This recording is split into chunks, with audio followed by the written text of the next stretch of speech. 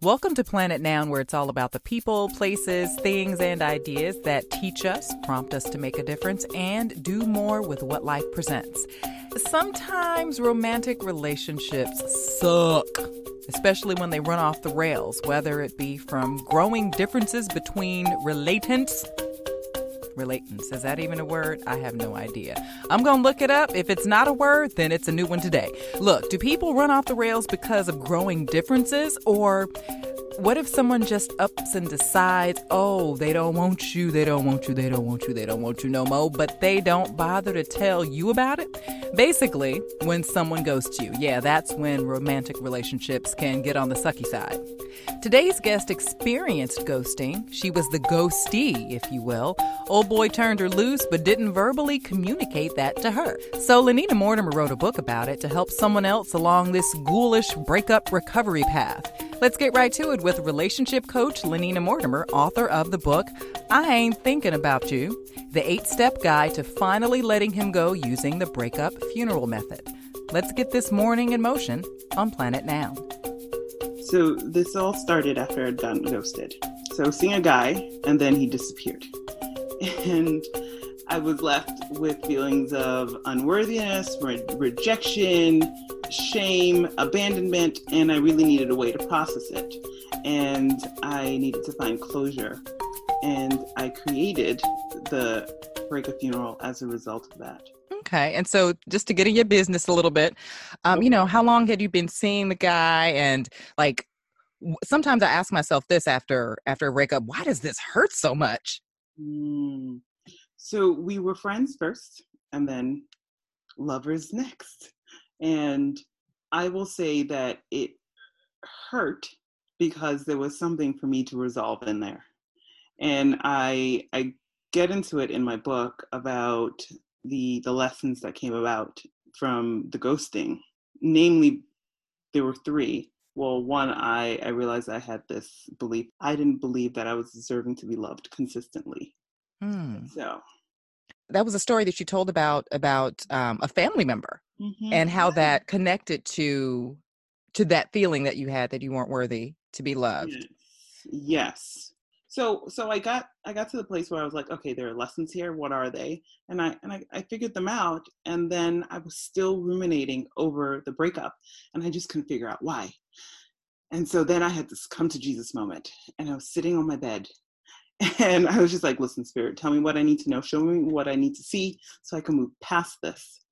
And I went to bed and woke up in the morning and had this insight. And Freud has this theory that you date your mom, you date your dad, Oedipal complex stuff, right? And so whenever I'd heard it in the past, I'd be like, oh, okay, listen, I don't have any daddy issues, but I don't know why my relationships are so dysfunctional.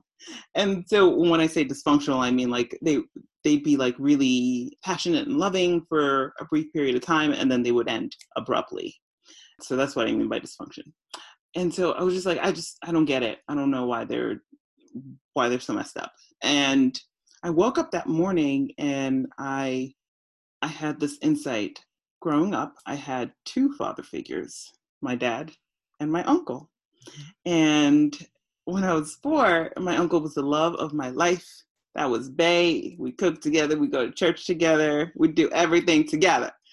And then one day he disappears. and I internalized that and made it about me not being good enough. And when I got a little bit older, I don't want to leave your audience in suspense. My uncle is fine. He got ill and went back to our home in Haiti. And I was young enough. I was young, so nobody thought to be like, oh, we need to tell Lenina what happened to her uncle. And I got to this place where I was just like, oh, I'm not dating my dad. I'm dating my uncle. I don't have daddy issues. I have daddy uncle issues. Wow. And that's when it fell into place for me. Wow. Well, so how long did it take for you to realize, okay, there's something that I need to work through? And then you got to that point where you said, this is the issue, the daddy uncle issue. How long did it take for me to get to that point? Well, dude ghosted in November, and by Christmas time, I had gotten to that realization. So you were doing some serious work from the time you got ghosted. Yes, girl. I was doing the work. So wasn't letting it marinate and sit for like years.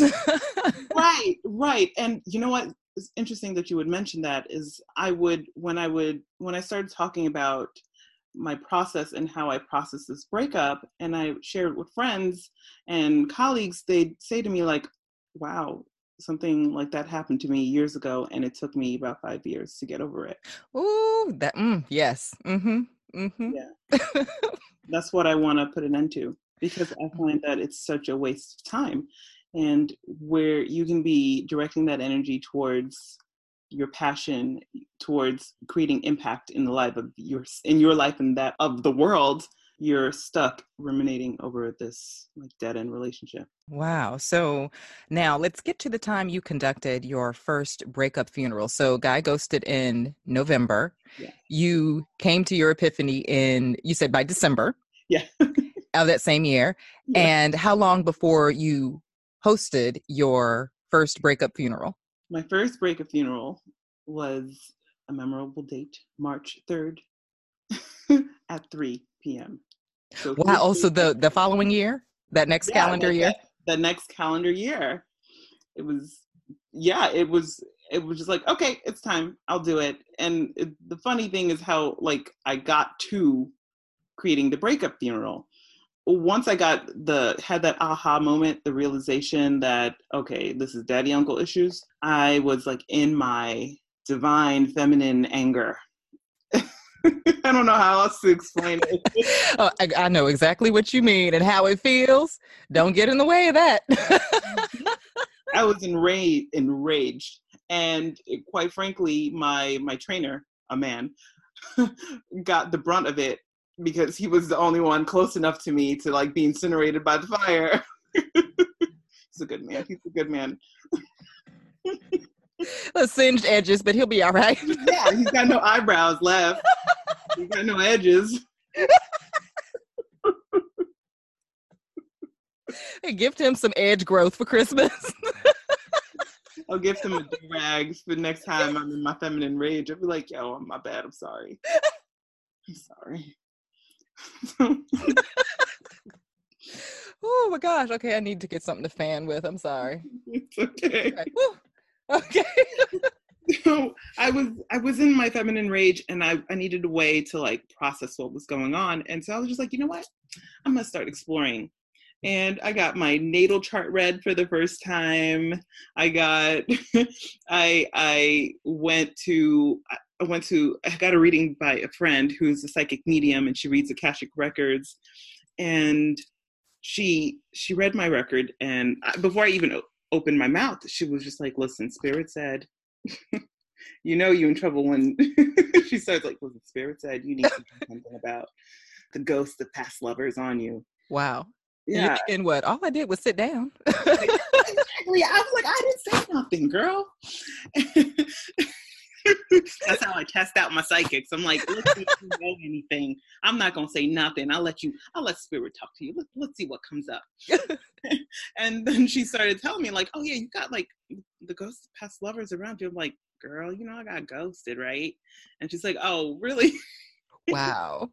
And so she's like, okay, you've got to memorialize them in some way.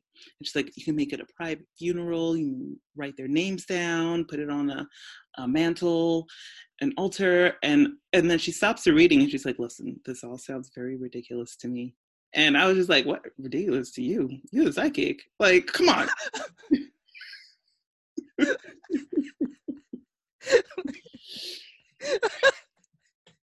sorry, I need a minute. No, don't apologize. It's that is, yes. I'm glad you're laughing because I'm just thinking my reaction would be, what? Exactly. So we get to she's like, okay, listen, this is bizarre. And I'm like, okay, listen, I don't know about you, but I'm taking notes. I'm like, listen, my spirit guides, they know me, baby. I'm just like, this is not gonna be nothing private. I'm gonna invite my girlfriends. We're gonna have some sparkling champagne. I got a fire pit out back. We're gonna burn some stuff. And that's how we're going to do this funeral. And that's how the first breakup funeral was born. And what made it so therapeutic? Because in the book you talk about the importance or the significance of the incineration or Mm. of burning as you memorialize those past relationships. So here's what makes it so therapeutic. When one is treating trauma, there's parts of the brain that handles language and voicing what's wrong gets shut down. And the beauty of performing ceremonies and rituals is that it bypasses the language. You don't need to speak it. You can act it out and process it. And this is a way to act out an ending, to get closure. And so that is why the cremation or the breakup funeral is so therapeutic. And how did you feel like right after? Did it take a while for you to feel, yes, that feeling, yes, I am free? Or was it immediate, or did it come a week later? Or what was that like for you? Okay, so really interestingly, I did it and I was just like, okay, I feel fine. And up until that point, I was just like, okay, I'm moving. The thing about grief, sometimes you're doing okay. And in fact, like maybe like majority of the time you're doing okay. And occasionally something will come up and you're like, oh, okay, I'm not okay. That reaction surprised me. And funny thing is that I blocked the ghost on all social media. So I didn't know anything that was going on with him. And like one day my sister happened to come by and she's like, girl, did you hear? He just bought a house. And I don't know what I was doing. I might've been cleaning some dishes, but I was just like, don't you ever tell me anything good about, like, I blacked out.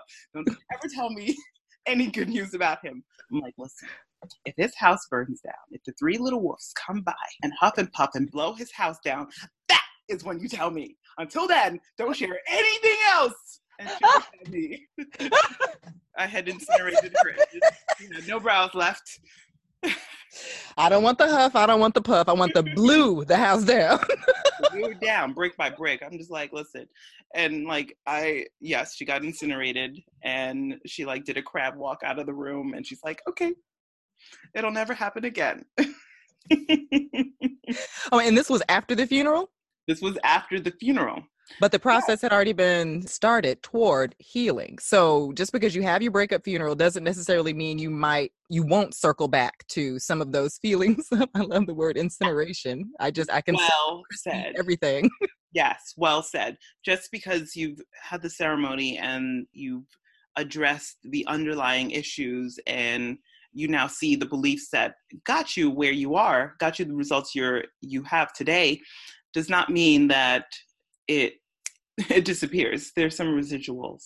There's some residual effect, and that's the part that takes time. And I was also fortunate enough that I was in grad school at the time and studying clinical psychology with a focus on mind, body, spirit.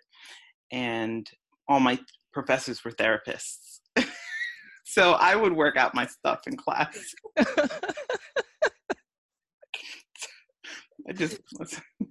Why not? Yeah, if you don't mind. They're like, oh, you want to volunteer for this? Great. And that is the basis on, in fact, that's how I developed the breakup funeral method. I was working on my master's thesis at Columbia, and I took a deep interest in spiritual healing ceremonies and the efficacy of spiritual healing ceremonies. I wanted to know if they were effective and its effects. Today, when I study spiritual healing and spiritual healing ceremonies, it will be with the approach of, I know they're effective. I know they work. Now I want to know how they work. Okay. Yeah, because that's a question I have too. Because I don't know. Yeah, I know you mentioned you went to church with your uncle. I grew up going to church as well, and sometimes I wonder, okay, I know this is the stuff that I've been fed, but like, what's the science behind it? How does it work? So that's interesting. I would like to keep track of that as you as you work that out and write that next book. Listen to me. I got another book in me. I feel it. Oh my gosh. Okay, so let's talk about timing. We kind of touched on this just a little bit before. When is it best to have the breakup funeral? I know in some literal funeral traditions, it's customary to get the body in the ground Mhm. to, before sundown or before the day is over.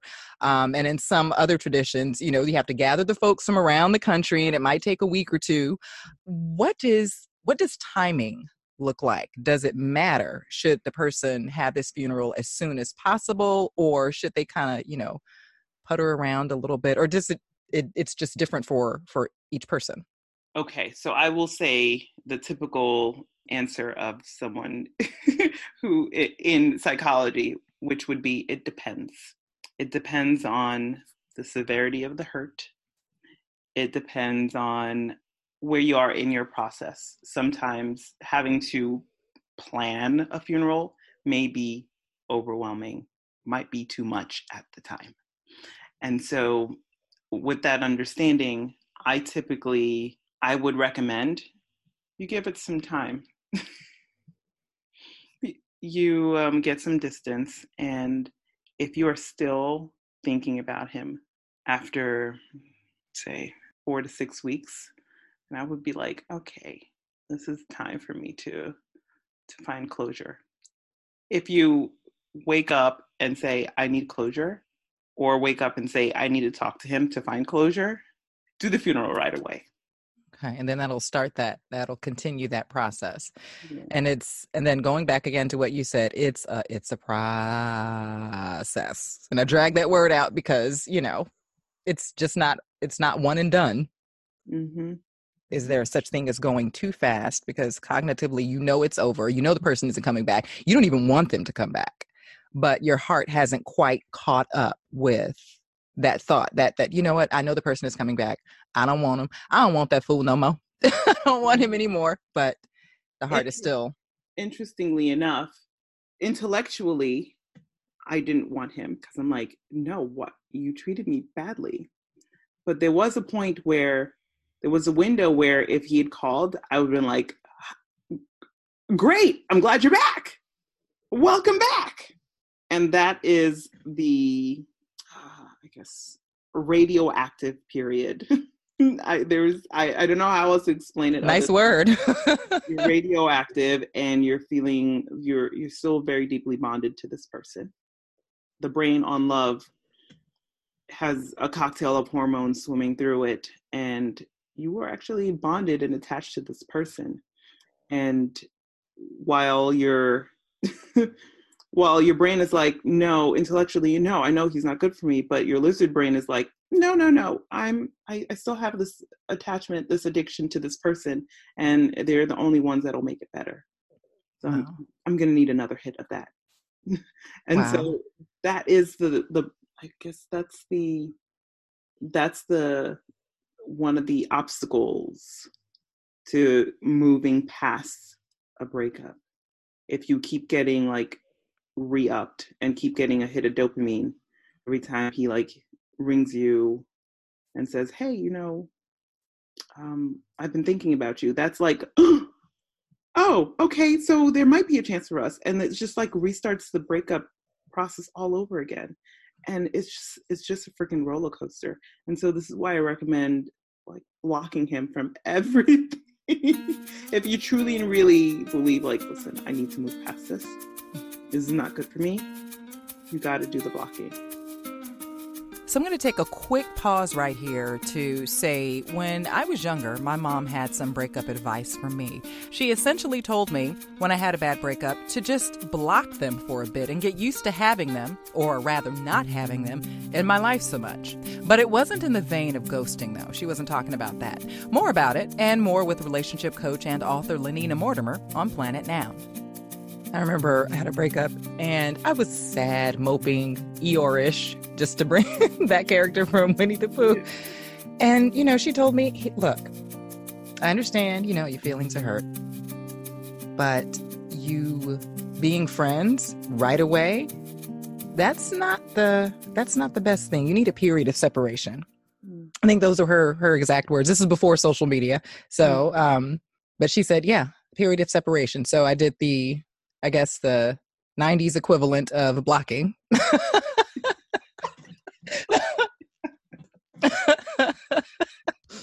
Now, you talk about the communal experience. When you have a breakup funeral, you don't necessarily light candles by yourself. Mm-hmm.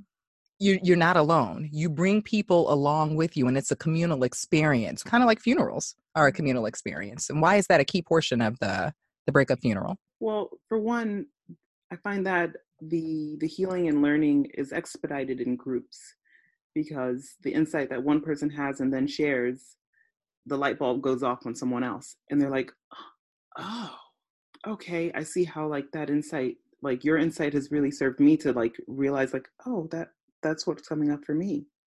And so that's one of the reasons why I really stress the communal aspect of the breakup funeral. Also, there's an element of it's a celebration, and in celebration, we get to be recognized. And a portion of the funeral is saying, "Hey, this is what's coming up for me. This, hey guys, this is something exciting that's coming down the pike. I am completing my dissertation. This is what's coming for me, and I recommend that other folks be like, wow, that's really great news. Thank you for sharing that." And it also gives people something to check in on you on outside of your breakup. Well, Awesome, yeah, awesome. you said that you were graduating in a few weeks. Checking in on that. How'd that go? And Oh. also generally telling people that you're in mourning so that they can check in on you too. We don't have to do this alone. Mm. Repeat that again. We don't have to do this alone. There's help with the people around you who love you.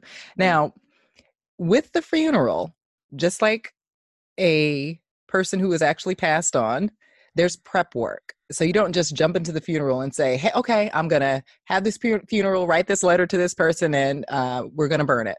Mm-hmm. There's some you have to do some work. Yeah. You have to do some work. Okay. Yeah. So, and part of that unpacking involves, tracing patterns, but then there are other steps as well. One of the things that I really enjoy about the breakup funeral is celebrating our strengths. And so a lot of the work that I do is rooted in positive psychology. And positive psychology is the study of flourishing. It's the study of character strengths. And there are 24 character strengths. And just to give folks an idea, we have top character strengths like creativity, humor, honesty, kindness, hope. Those are all character strengths. And as part of the pre-funeral work, I have my clients take the VIA character strength survey, which it's a little, quick 15-minute test you take online, and that tells you what your top character strengths are. I find that there's a focus on, when there's a weakness, we've got to strengthen it. But the beauty of knowing your character strengths is that you recognize them and you build those muscles. And so the idea with positive psychology is that you know your character strengths and then you build upon them so that when something does happen, something traumatic or something challenging, you have your character strengths that have been developed to rely on. In the book, you also talk about self-care. So Mm-hmm. you have different steps, and I think I mentioned in a review that the book is a workshop, and I love that about it. It's a workshop. It's a workshop in under 100 pages. So don't let the length fool you. This book is packed. I'm so glad you said that. So I had someone review and say, "Oh, I read the title and I was expecting something sassy and a quick read." and then they're like, and then I started to dive in. I was just like, "Oh," and they were actually surprised. And I like that. I do want it to be quick, sassy read, but also I want to leave the reader better than how they were before, or smarter, or more informed. And that was my intention with the book. Also, it is a workshop. So it's funny that you would say that it's a workshop. It started off as a 90-minute workshop, that I do once a quarter at a breakup retreat that a friend of mine runs. It's called We Are Self-Centered. And so I'm their resident dating coach, or breakup coach rather, and I lead women through funerals. So that is how I really like streamlined the process, and I got to see what worked and what didn't. So it's like one thing to write a thesis and have all these theories, and it's another to see your theories actually played out in real life and to see what works, what landed, where was like where did I feel the energy shift in the room, and what process. And that is what I bring into the book. I'm just like, okay, I know for sure this works. Also, I knew for sure that it worked when I bumped into the ghost. Yes. Yeah. Yes. Yeah. Describe that. Because, Yeah. that's, well, whatever happened to the guy? The world is a small place. What happened? So I had an intuitive knowing that one day I would bump into him, off the strength that we have friends in common. It was kind of like, obviously, first of all, don't ghost people that you have friends in common with. Like, it just doesn't make sense. Either way, really randomly, I stepped off the train one day and bumped into him on the platform. And I was just like, well, looky here. Well, in my head. In fact, I probably didn't even say any of that. But I was like, I stared at him because I almost didn't recognize him. It felt like bumping into like a B-list celebrity. Like, yo, I know you from somewhere, but I can't tell from what. You know exactly what I'm talking about. Like they face look familiar. So you might be like Facebook friends with them. You might have seen their face with a friend of a friend, or you've seen them in something.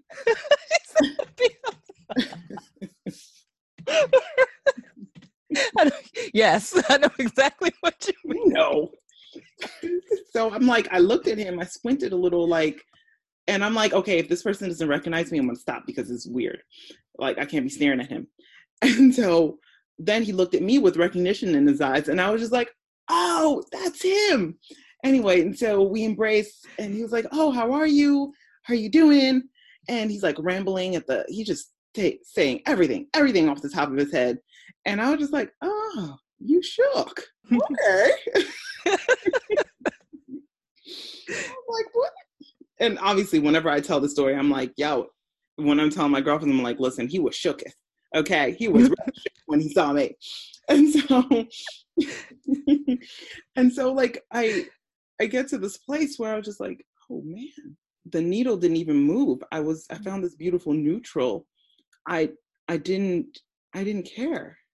And I had rehearsed in my head what it is I would have said to him many times before when I was in like deep in my radioactive rage. Incineration mode. Incineration mode. I was like, yo, I know exactly what I'm gonna say. That's Brooklynese for me. I'm blacking out and I'm gonna point a finger at his nose and say, right? All that. Because obviously I would not have remembered what exactly I would have said to him. But I didn't do any of that. I was just like, oh, okay, well, it's nice to see you. Take care. And I just walked away.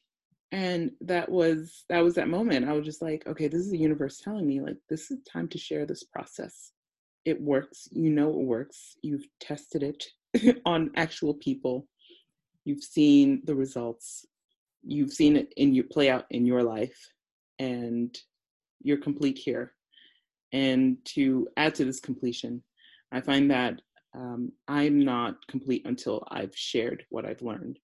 And so that is how I got to the book. Oh, you're not complete until you've shared what you've learned. Yeah. And now this isn't the case for many people. However, I know that my work here is to be a teacher of sorts. And so a book was one way to share what I've learned. Wow. And so you talk about self-care, Mm-hmm. and the book, it's dense with workshop material, Mm-hmm. exercises, Mm-hmm. and self-care. I mean, that's a buzzword that you hear a lot, especially nowadays. What does self-care have to do with the book?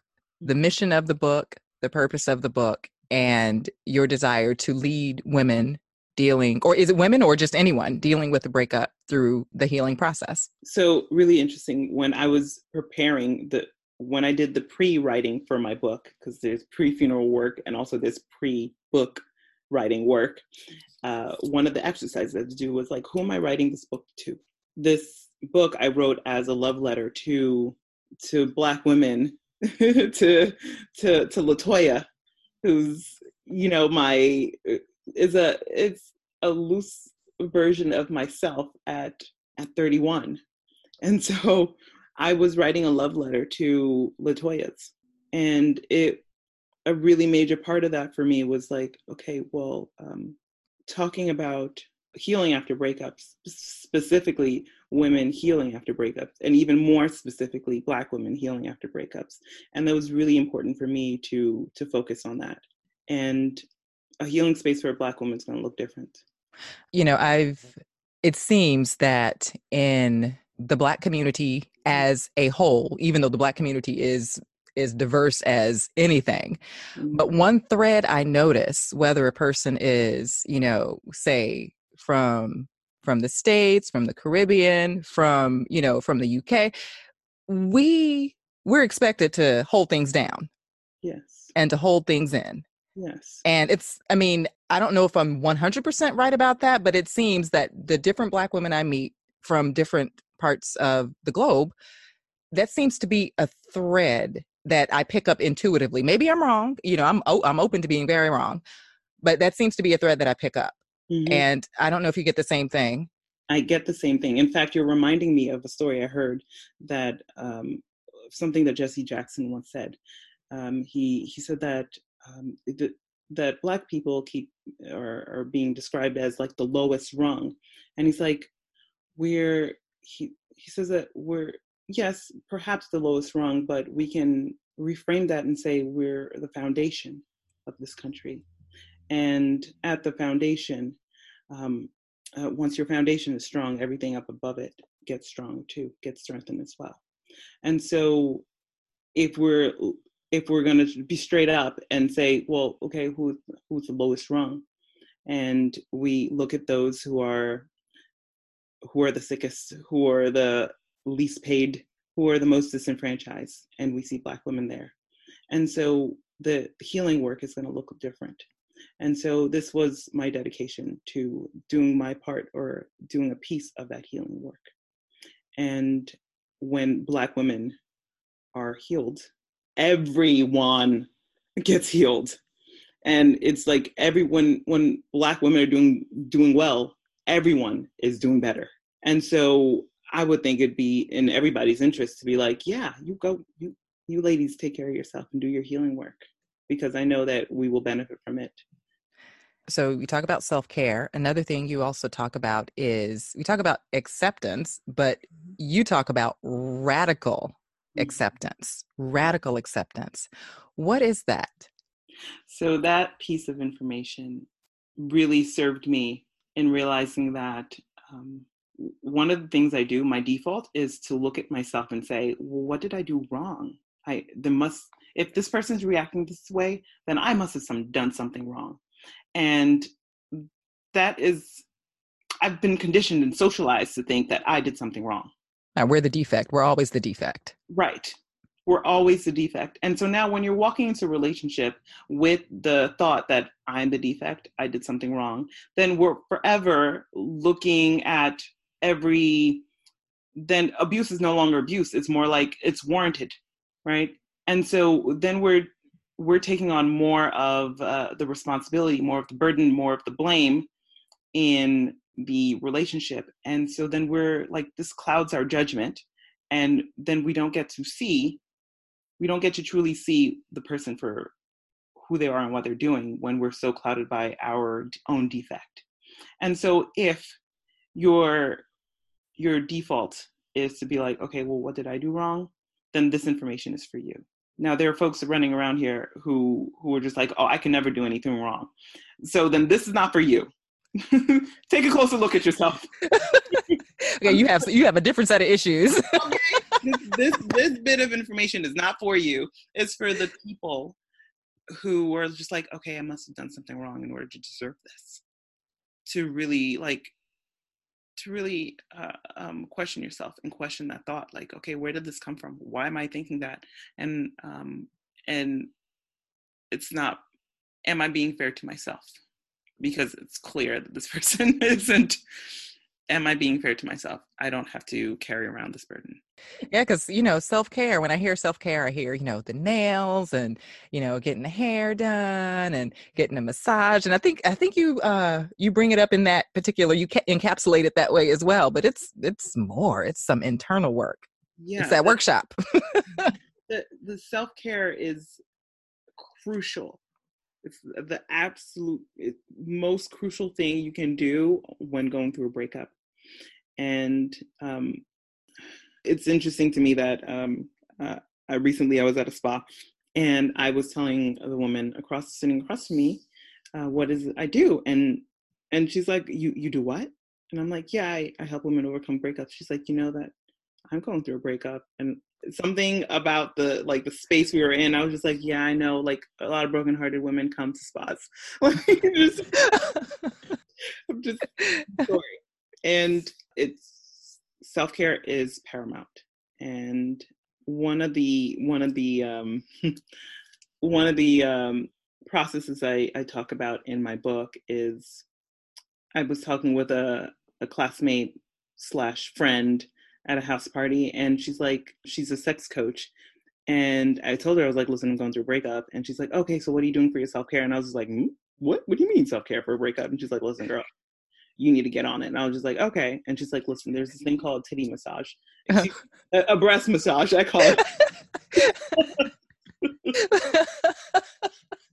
It's a breast massage, excuse me. And I'm just like, and what do we do with that? Why? And she's like, listen, just watch this YouTube video. You can do it yourself. And I was just like, oh, okay. The idea behind breast massages, besides the fact that it's cleansing and it helps to detox the body and release toxins from the lymph nodes in the breasts, it's also the idea that we're in control and self-pleasure ourselves. Mm-hmm. That's an element to it as well. And also the touch releases feel-good hormones. And so that is one of the reasons why I think heartbroken women go to spa. They go get massages, they go get touched. And I think I would recommend that. It helps. It takes the edge off. And yeah, I'll leave that there. Self-care. Yeah, self-care, ladies. Self-care. Now, you have 8 steps that lead up to the breakup funeral, and then, the celebration of yourself and, memorializing everything that you've been through or surrounding this breakup. Now, you have chapters after the breakup, and one of them is, I think it's called breakup traps. So going back to what you were saying earlier, this is a process. You may be in incineration mode, and then, you're out of incineration mode. You have your breakup funeral, and, elements of incineration may come back here and there, maybe, but the process has started. You've begun to process your way through the feelings toward the ultimate goal of healing. But you talk about some breakup traps that when I was reading, I'm thinking, okay, these breakup traps, this is something that can seriously hijack your progress.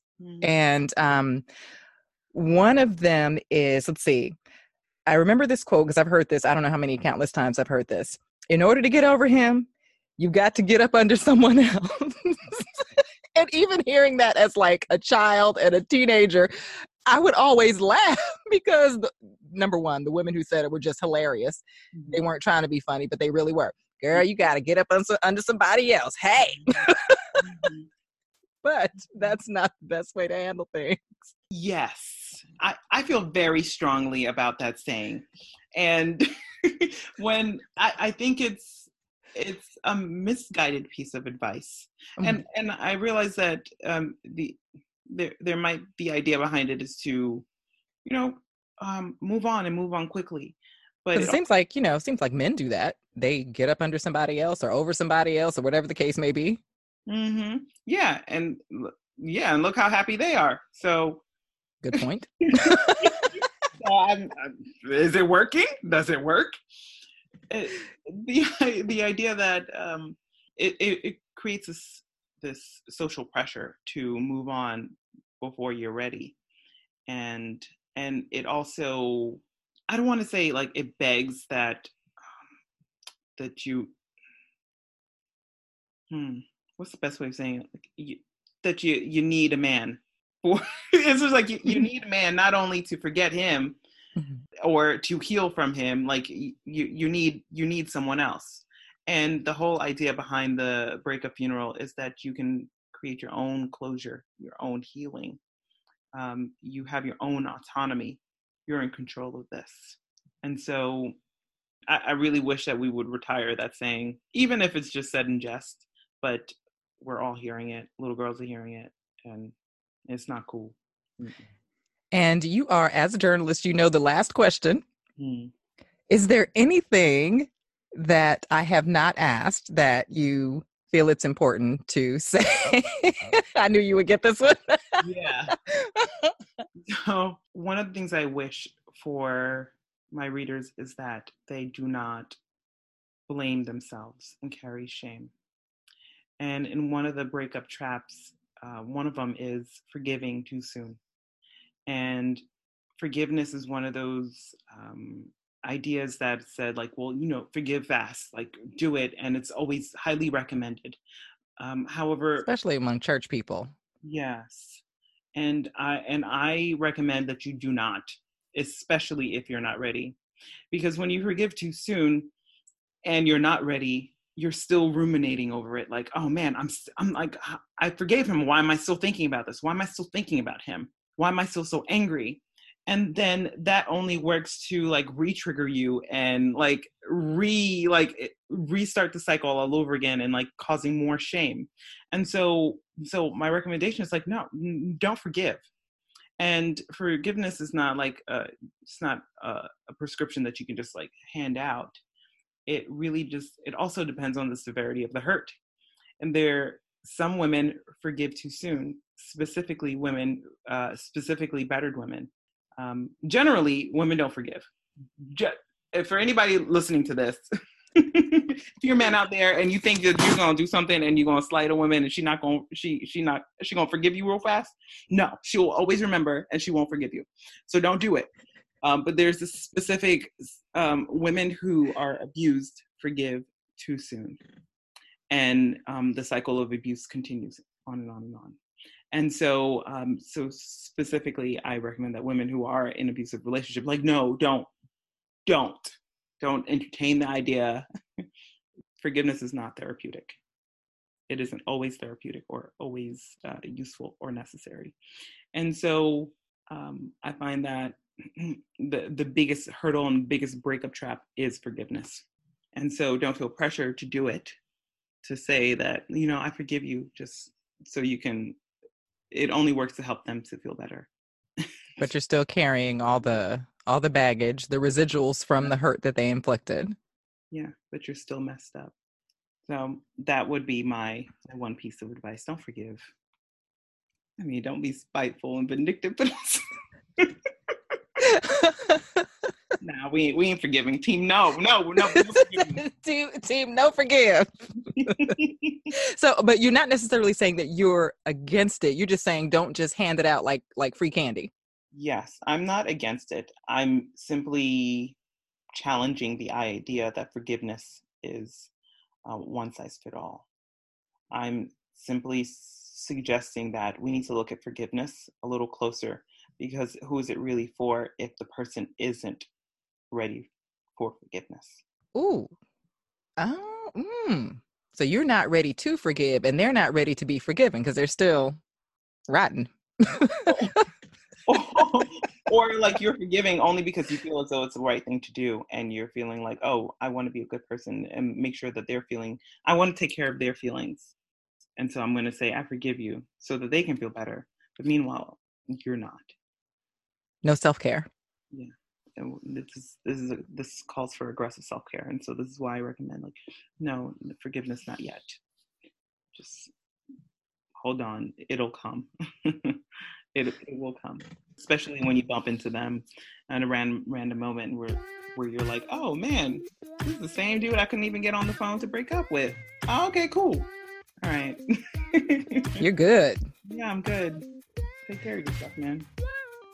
Thanks for listening to Planet Noun, where it's all about the people, places, things, and ideas that teach us, prompt us to make a difference, and do more with what life presents. That was Lenina Mortimer, relationship coach and author of the book, I Ain't Thinking About You, the 8-Step Guide to Finally Letting Him Go using the Breakup Funeral Method. Learn more and get all of her social media handles and a link to her book at planetnoun.com. I'm Liz Anderson, host of the Planet Noun podcast. Don't forget to follow us on social media, Facebook, Instagram, Twitter. We're also on SoundCloud, and please stop by Apple Podcasts and rate the show. Thanks again for stopping by, and until next time, take care.